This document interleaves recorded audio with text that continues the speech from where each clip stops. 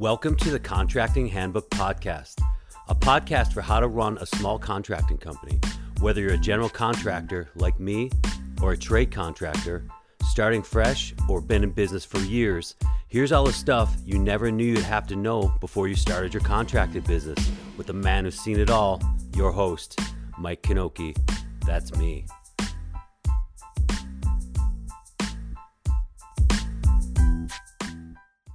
And principal architect of the award-winning Coates Design out of Bainbridge Island, Washington. They've been awarded Best of House. It looks like about a dozen times, and you can check out their work at Coates_design on Instagram or at their website, coatesdesign.com. So without further ado, Matthew Coates, thank you for being here. Thank you, Mike. Good to meet you. Likewise. So yeah, I really love your company's work from what I've seen online. And I believe I read you've been in business for about 15 years now. So tell me, how'd you get here? Where'd you start? Yeah, thanks. I appreciate it. Yeah, it's been about 15 years, I guess, with my own practice. And, I started my career, actually, I've been working as an architect since I was 14, believe it or not. Back in the good old days, running blueprints and yeah. And so started doing that, and then just fell in love with the process of designing and building, and found it pretty inspirational. I moved out here after graduate school, out to Seattle, and ended up working for some of the big firms, and did some like international airports, and worked on the Bill and Melinda Gates headquarters design. And after a while of kind of working on these big, huge corporate projects, I guess I just, I missed the kind of intimate relationship where you get to really know people and their personalities, and feel like, I wanted to feel like my work was having more of a personal effect. You know what I mean? Like, instead of just my life energy just going out into these huge organizations, it was really hard to see the personal impact I was even having. And so that's why I ended up starting my own practice, was just because I wanted to be able to have or at least sense the positive impact that I wanted to have in my community, but also with people, couples, families, things like that. And so that's why I started my own practice. And that was back in 2005, I guess.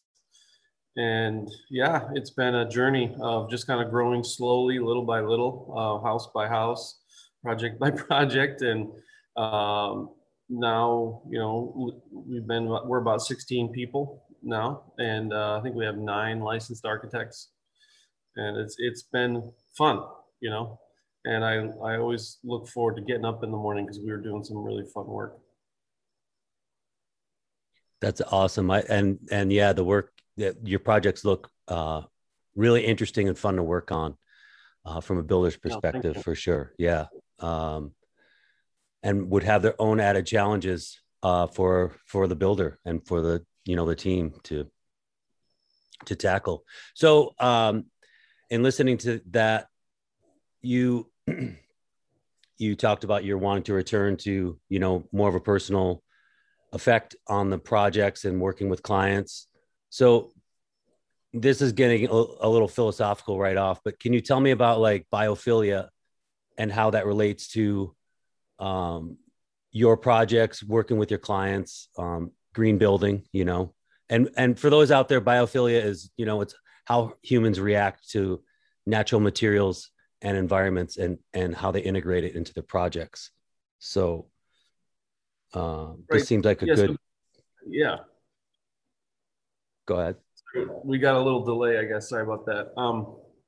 Yeah. So, green building is a huge, canopy of all kinds of issues, and biophilia is one of those issues.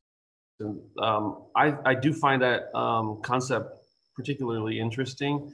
I think from a practical point of view, for most of your listeners, I think the way to look at it is just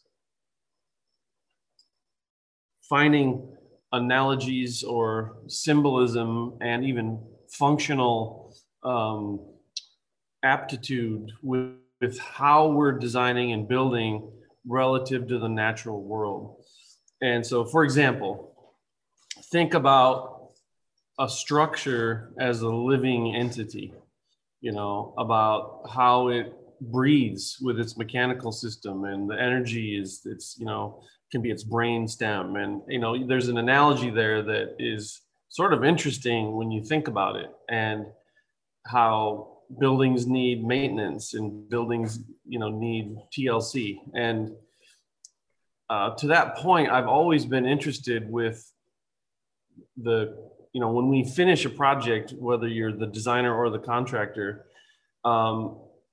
this is what I'm going to mention is sort of the proof of this analogy, is that you're never really done with a project. I mean, you might pack up your tools and walk away, but the project is never actually complete. Meaning, usually let's say we're doing a house, like, owners will be moving in while we're doing punch list, and the punch list items begin to almost overlap with the wear and tear that those owners are starting to have on the house, right? That, well, they bumped the wall when they moved in the piano, or they got hair clogged in the dishwasher or whatever, right? And it's like these things start to overlap. So there's never this like finite moment when, okay, everything is perfect and the house is done and I can wash my hands and walk away. And that to me is symbolic of this idea of the home sort of being a living thing. It has a life of its own. And I think of, work I've done on large airports and hospital campuses, and they're the same way. I mean, there are always projects going on in hospitals and large airports. It is nonstop.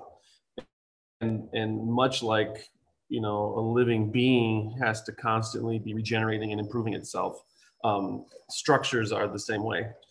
So that's a very general way of looking at biophilia, but there are specific examples. Like, I know there's like a self-cleaning glass, for example, that they looked at the paw prints of, I think it was geckos. Like they if you look at a gecko paw, like the pads on their feet, mm-hmm. you can see a specific kind of molecular structure, and they use that in designing new types of glass that actually are self-cleaning.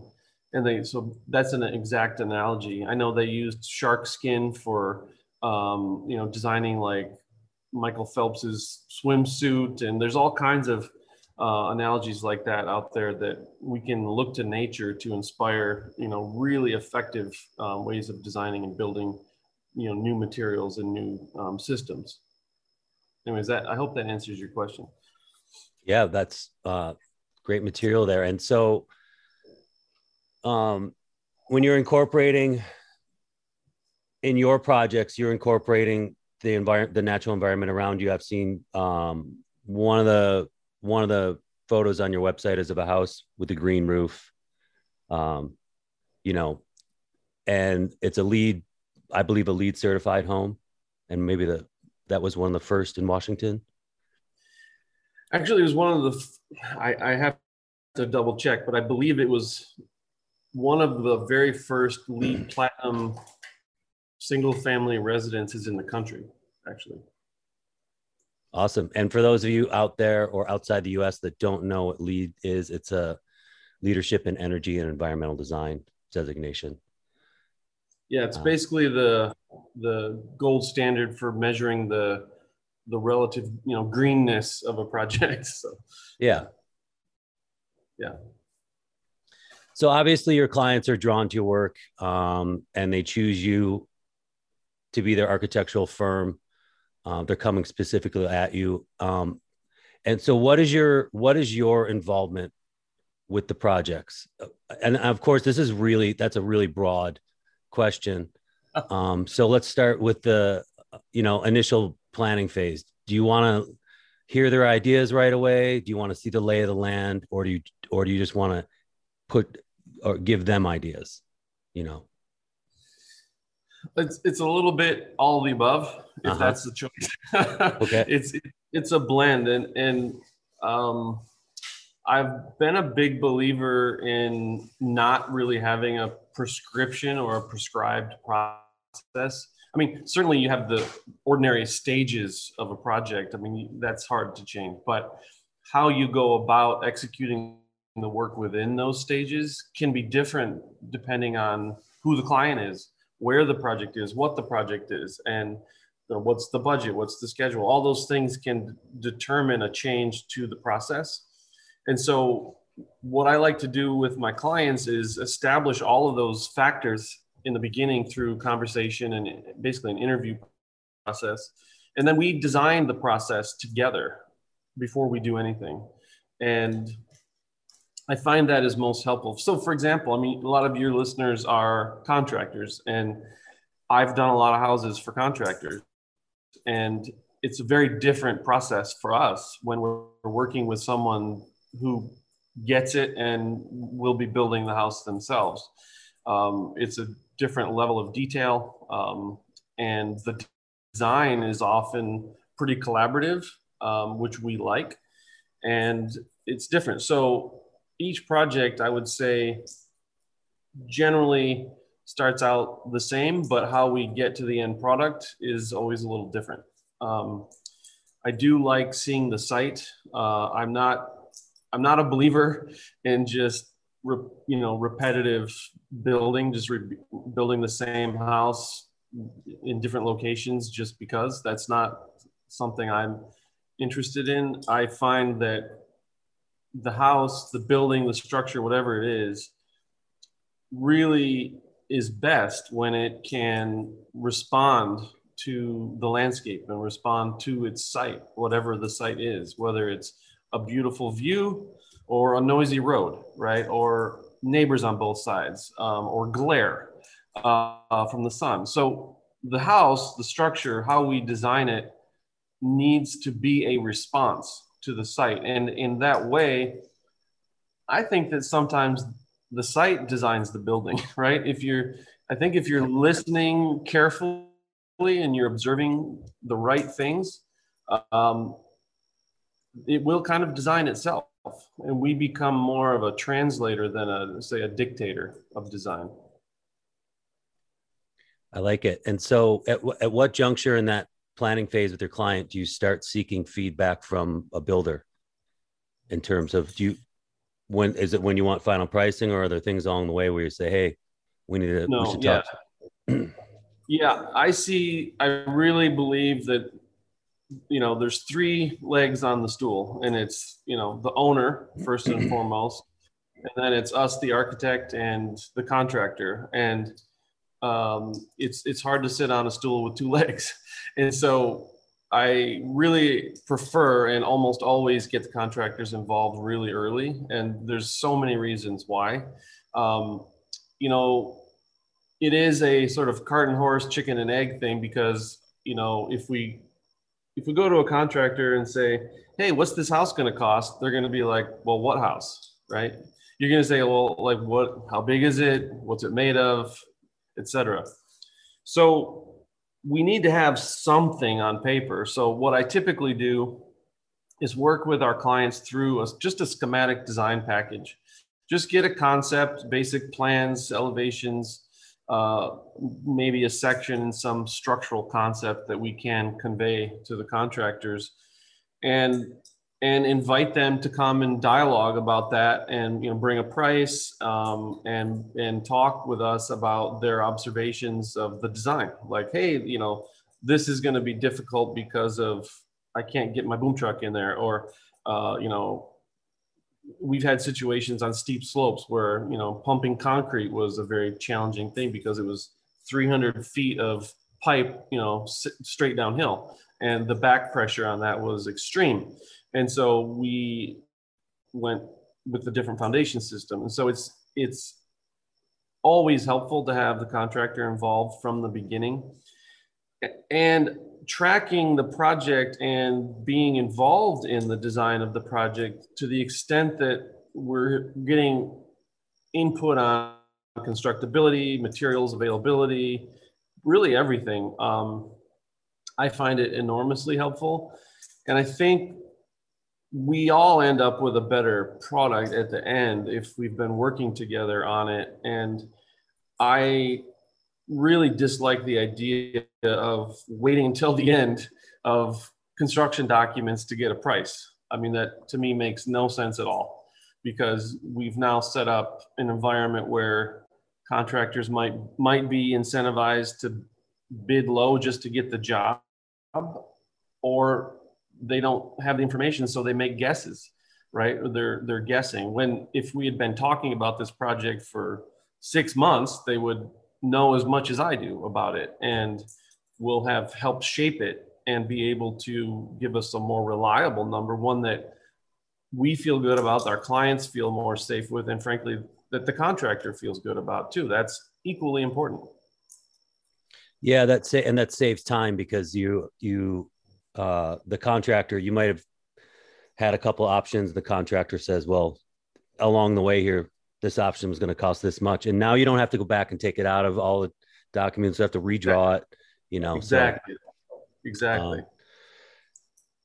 Well, that's what and that's great. I love that level of involvement. But back to some basics here. The contractor architect relationship is notoriously fraught with, different attitudes and words to describe each other. And, not everybody is willing to work with an architect. A lot of people have been in their trade for a really long time. They think, well, who's this guy coming to tell me this? So how do you get people in the trades to follow your lead? Or is that,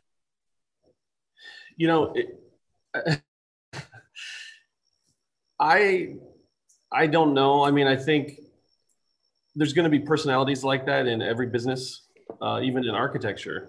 I just think that if your attitude, whatever your business is that, I've been doing this for 30 years and it's going to be done, that's just not a good attitude, right? I don't care what it is, if it's, building or designing or, something in between. I like to work with people that are open-minded and, easy to work with, communicate well, and want to learn more, and see it as a mutually beneficial process. Nobody knows everything that's out there. I certainly don't. And it really just comes down to respect, is really what it comes down to. It's like, I bring in contractors who I respect, and they also respect me because I respect them. And that, right? It's just like anything in life. I mean, you get out of those relationships, whether they're, business or pleasure, what you put into them. And if you walk into any relationship with a bad attitude, like you're projecting, who's this guy telling me what to do? And, that's, I would say, not the best attitude to begin a relationship with. Instead, let's all take our ego out of it and open up a little bit and say, hey, maybe there is a different way to do this. Maybe, yeah, I've been doing this way for 20 years, but things change, and maybe there's a new technique. I mean, I'll give you a good example where I learned that lesson, right? I was with waterproofing. I was working with a contractor on a really nice house, and he was all gung ho on liquid applied waterproofing. And I was like, no, we're not doing that. That I don't trust it. Right. I never heard of it. I never used it. And he had to convince me. Right. But I was open to it, and I did I'm like, actually, this is the way to go, and now I use it all the time. And that I think goes both ways. We've got to listen and be open-minded. And, at the end of the day, the construction documents are the construction documents, so what's in the construction documents needs to be built. But I also deeply respect the fact that the contractor has got their warranty and their name on it. So they have to kind of be a part of agreeing that that's the best approach. And I just don't think you're ever going to get there and have a good outcome if you walk into it with, some kind of expectation of conflict. I look at relationship with contractors as like, we're on a team, right? We're on a team, and for the most part, we need to stay in our lane. Like I'll stay in my lane for the most part, and you'll stay in your lane for the most part. But we do need each other, right? The result is always going to be better when you have an excellent contractor and an excellent architect and an excellent owner working together, as opposed to everyone, standing in their corners and they come out swinging. I don't think that's productive or enjoyable, frankly. Yeah, it's the integrated project delivery, and I would have to agree. When I was younger, my ego definitely got in the way of collaborating on larger projects, and now give me my lane. You guys take yours, and let's stay here because we'll get a lot more done. We'll have a lot less to think about at night if we just let the professional deal with their area and really come up with a better product. So what about the attitude of the homeowner or someone who wants to build a home and says, I've got a good builder, why do I need an architect? I mean, we kind of just answered that in a way, but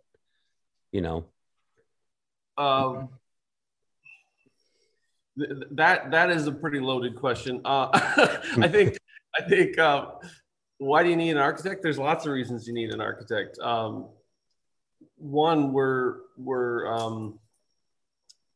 the design is insured, for one. We have the qualifications, the licensure to provide a design that meets code, et cetera, et cetera. And a lot of builders, if you really, and I can't speak for all builders, of course, but of the builders I've met with who do design for their clients, their design is not insured. Number one, their construction is, but the homeowner ends up sort of being left holding the bag if there's any issues with design. But that actually is the smaller of my thoughts on it. I think what's more significant is the quality of the design.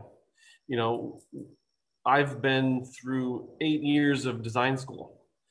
I've studied architecture all over the world. I've written numerous, lengthy documents about every nuance of these buildings that I've studied.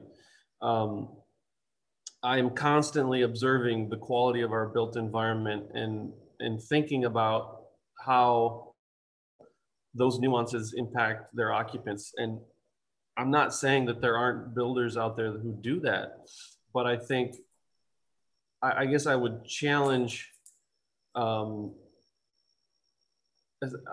anybody to think that they're going to be a better designer when they haven't had that education and constant professional experience of actually designing.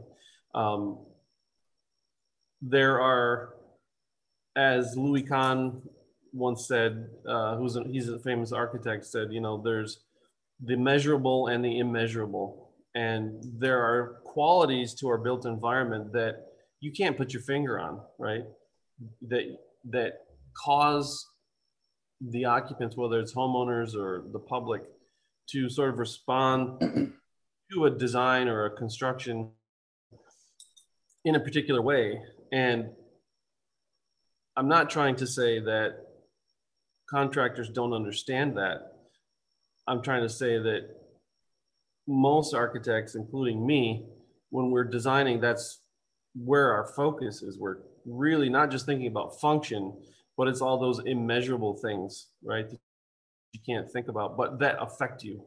And that's why you need an architect, right? And also, we are constantly required by law, but also by habit, to constantly innovate. and be following the latest trends in building technology. And I know builders do as well, but they're typically different things. And so that's why I believe the open communication is really critical. You get so much more when you have a team that's a builder and a designer, and the value is definitely there. You just look at we don't make as much as a contractor does on the project, right? The design fee is, a small percentage. And sometimes, construction companies are charging, if you add it all together, 20% or more. That's a much bigger number than we get out of it. So my I guess my argument for owners, including an architect, is partially based on the value you get for the fee. That it's a smaller fee relative to the contractor, and the benefit is really huge, in my opinion. Well, I couldn't agree with you more. I just kind of had to throw that question out there because it is something that comes up. It is something that's a reality for me as a builder. And I never thought about it from the perspective of that the design is insured. I hadn't really considered that. But I personally don't want the added liability of being in charge of design on top of managing the project, because there's too many balls in the air. And if you screw up space, it's permanent, or you're doing another, or you're remodeling a new house. Right. Which no, thank you.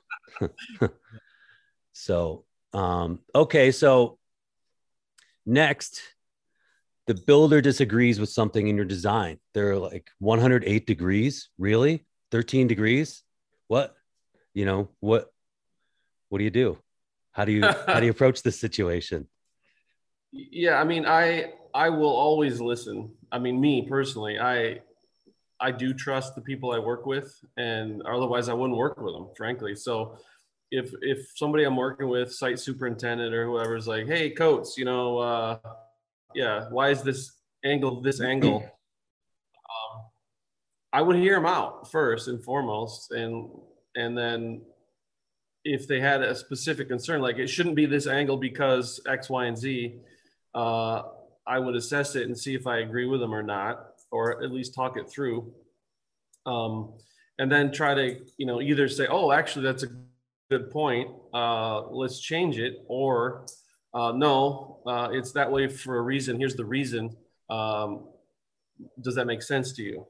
And just try to talk it through. I mean, at the end of the day, I will be making the decision with the hope that the contractor can get behind it. Unless it's something that puts the contractor in some kind of, legal liability, which I would have to respect. I would absolutely respect that. I've certainly had that happen where particularly with roof assemblies or wall assemblies where contractors have said, I'm not going to build it that way because I did that the last time and it leaked or whatever. And so we always work that through. But I'm not the kind of artist. I don't just I just do it because I said so. No, I don't do that. Oh. What is it that Frank Lloyd Wright said when the roof leaked at one of his houses that he did? Yeah. It leaked. Go ahead. If it doesn't leak, then you spent too much time worrying about the details or something like that, or worrying about how it was put together. Yeah. The roof leak was hitting a piano, and he said, "Well, move the piano." Yeah. Or something like that. Yeah. I mean, that's really ridiculous. I think Frank Lloyd Wright had some talent, but I don't worship him at all. I think that's a really ignorant statement. Very arrogant. Yeah, absolutely. Yeah, no doubt.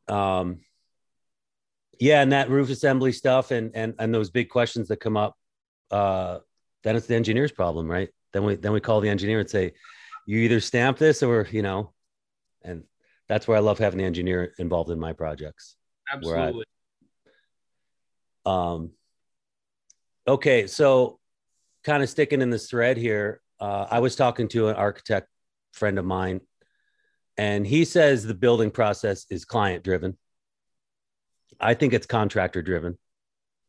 So what do you say? Wait, so what do you mean the building process? Define what do you mean by that? The process from the client wants a product and they've come to you, and I guess my friend was thinking more that it's based on their ideas and then pushing the project along, and is my interpretation of what he was saying. And so then I think, well, I'm kind of I'm the conductor, I see. and I'm in the middle. So you're saying the whole process, the Yeah, design, the the design process, or just the building process? I guess since we're talking about it like it's a stool, Yeah. the three legs, it's the design and execution of the project, because you do have to do site visits, you come and look at you're involved all the time. So the way I look at it, Mike, is it's not one or the other.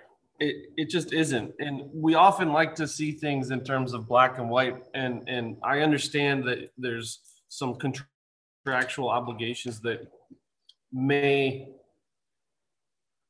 make us think one way or the other. But the way I like to think of it is kind of like a relay race. It's like my job as the architect is to get the program, budget, and design issues resolved to the satisfaction of the contractor, meaning the contractor looks at the set of drawings, is like, yeah, I can build that, right? And then we pass the baton. So for the design process, I think that we as the architects are in the driver's seat and the contractors in the co-pilot seat. But that changes once we start construction, in my opinion. For most of my projects, I see the contractors in the driver's seat and I'm in the co-pilot seat. Mm-hmm. And the owner's there the whole time. I don't know if they're strapped to the hood or in the back seat or something, but they're there, right? They're there for the whole thing. But I really see it as responsibility really shifts. And at the point, and it dovetails. Like, it's not like a black and white, okay, well, we're on site, so I'm in charge. I don't see it like that either. It's a dovetail, right? It's always, it's a little gradually shifting balance from one to the other. And as you know, just because you've started construction, design doesn't necessarily stop. There's changes, there's surprises that come up that still need design input. And so there are moments where that balance might shift, but for the most part, and that's true during design as well. Like when we're trying to figure something out, like I have a project right now, perfect example, okay, of this scenario. I have this project right now, and I cannot decide between, it's a floor assembly question. I can't decide between steel, it's sitting on a big existing concrete slab, kind of a long story, but I can't decide between steel beams with, wood joists with, typical bat insulation or sprayed foam or whatever, and then a deck on top and then go up from there. Or we just put down rigid insulation and then do like a post-tension slab on top of that. And I can't decide which one's better. And so I've literally just handed it to the contractor to tell me which one is going to be better. Like I've said, I'm like, either of those work for me. Which one is going to be cheaper and easier for you to build, and which one do you feel more comfortable with as the contractor?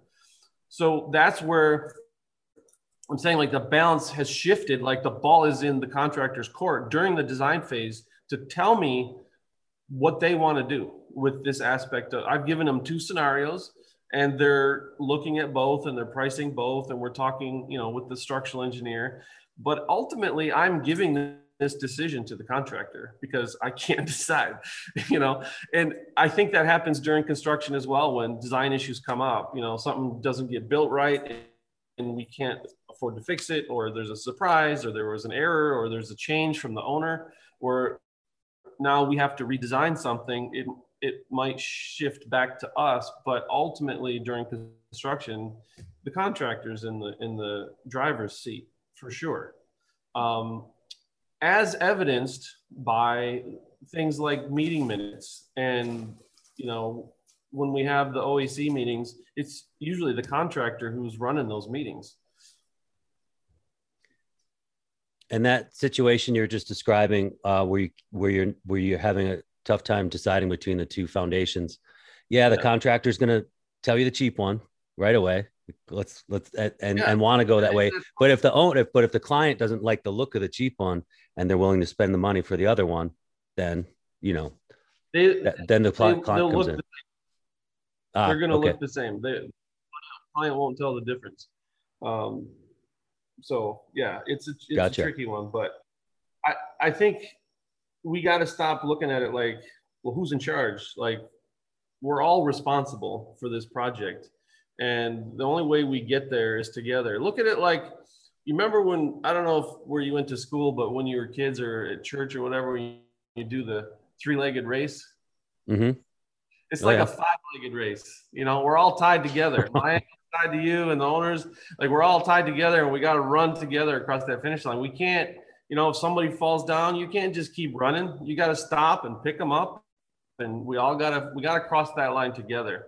And I think if you bring that attitude to your projects, you're going to find it's far more enjoyable, far easier, and just a heck of a lot more fun and successful. And that's what I kind of preach in my office is we work collaboratively with everyone on the team, and we listen and respect people's opinions, and we have a good time and we have a good result, and I'm fortunate to work with contractors that, agree with me on that and like the work that we're doing together.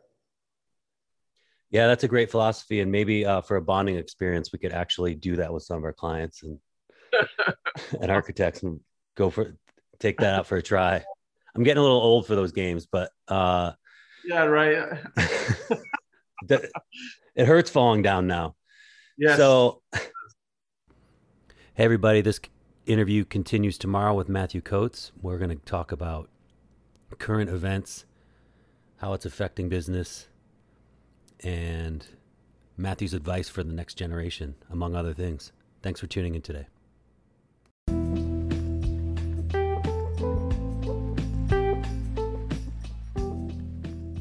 Thanks for listening today. Go ahead and email me if you want to be on the show or want to tell me what you like or don't like about it at my email, info@thecontractinghandbook.com. And this is where I say, if you have not subscribed, please subscribe wherever you source your podcast. Thanks again. Talk to you soon. Later.